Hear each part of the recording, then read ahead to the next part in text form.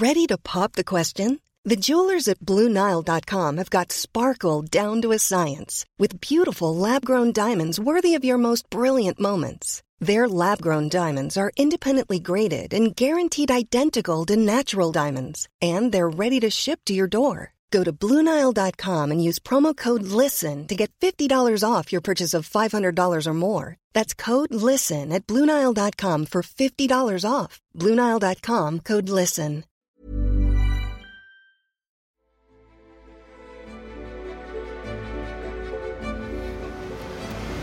It's dawn on the morning of the 12th of February. We're just passing the South Sandwich Islands, between that and South Georgia, and we've woken up to a big storm. It's blowing, gusting up to, 50 or 60 knots apparently. So we've got storm force 10. It's coming in off our starboard quarter, so it's behind us. So these towering waves, like mountains, are rising up behind us, and we're corkscrewing over them. And I've come back to the stern deck here, and the French subsea crew are frantically trying to secure the equipment. There is water just ankle deep racing across the deck back here, and they're working in these conditions, life jackets on, harnesses on.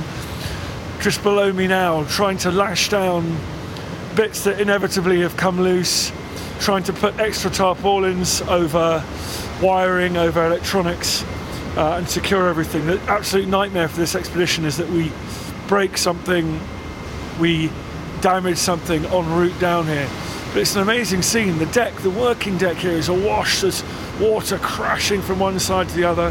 The French crew heroically tying themselves and tying their equipment down. And all the while, you can't see the horizon. You can see these pale blue monsters, these gigantic waves with breaking tops coming crashing down around the hull of the ship, some of them landing right on the deck.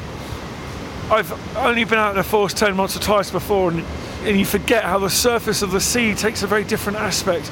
It becomes almost entirely white, spindrift, breaking waves, light blue aerated water all around the ship, spray carried for meters in the wind every time a wave breaks.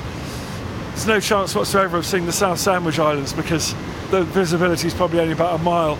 It's getting very, very cold now. It's just hard holding my equipment like in these conditions. It makes you wonder how on earth Shackleton was able to sail through these waters in an open boat day after day with none of the specialist equipment that we have today on board ship.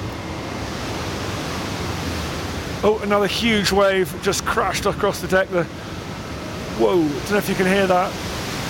One of the French operators had to leap on top of the forklift truck to stop himself getting washed overboard.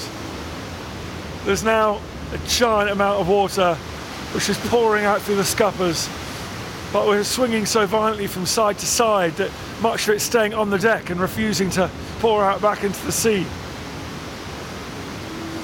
What's more, we're about to get icebergs coming past us now. We should be really minutes or hours away from seeing our first iceberg whizzing past. It will have broken off the Weddell Sea ice pack. Just think of Captain Cook down here. He named the South Sandwich Islands. The reason he called them South Sandwich Islands partly because his boss, Earl Sandwich, was his boss at the Admiralty. He sent him out in his second, third expeditions into the Pacific and down to these latitudes, but also because he named the Sandwich Islands Hawaii. That name didn't stick, but these ones are still called the South Sandwich Islands.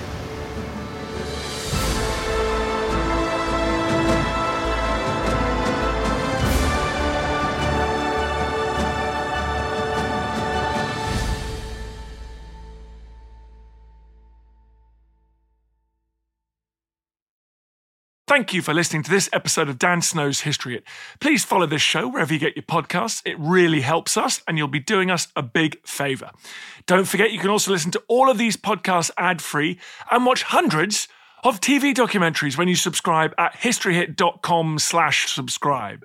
As a special gift, you can also get your first 3 months for just £1 a month when you use code DANSNOW at checkout.